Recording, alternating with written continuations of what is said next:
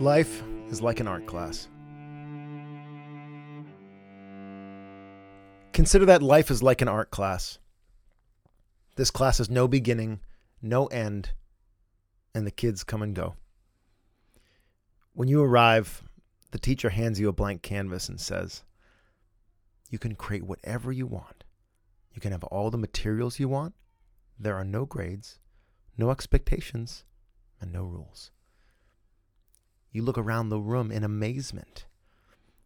One girl is furiously working. Her tongue is halfway out of her mouth, and her canvas looks like she has spent hours and hours meticulously crafting a complex work of art. Another boy is frustrated with his drawing and is holding his head in his hands while tears run down his face, dripping onto the canvas. In another corner, two girls are giggling and splashing paint onto each other's drawings. There are even two boys who have taken their canvas, broken it into pieces, and are using the wood as swords to fight with each other. To your surprise, the teacher watches all of this with delight.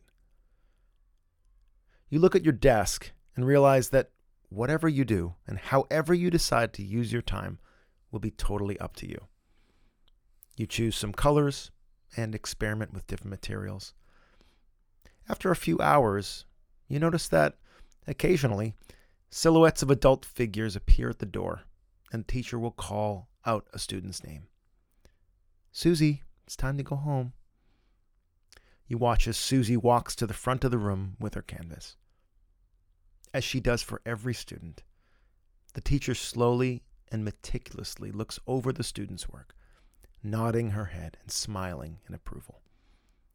Before the student leaves, the teacher kneels down, puts her arms around them, and quietly whispers, "Sweetheart, this is wonderful."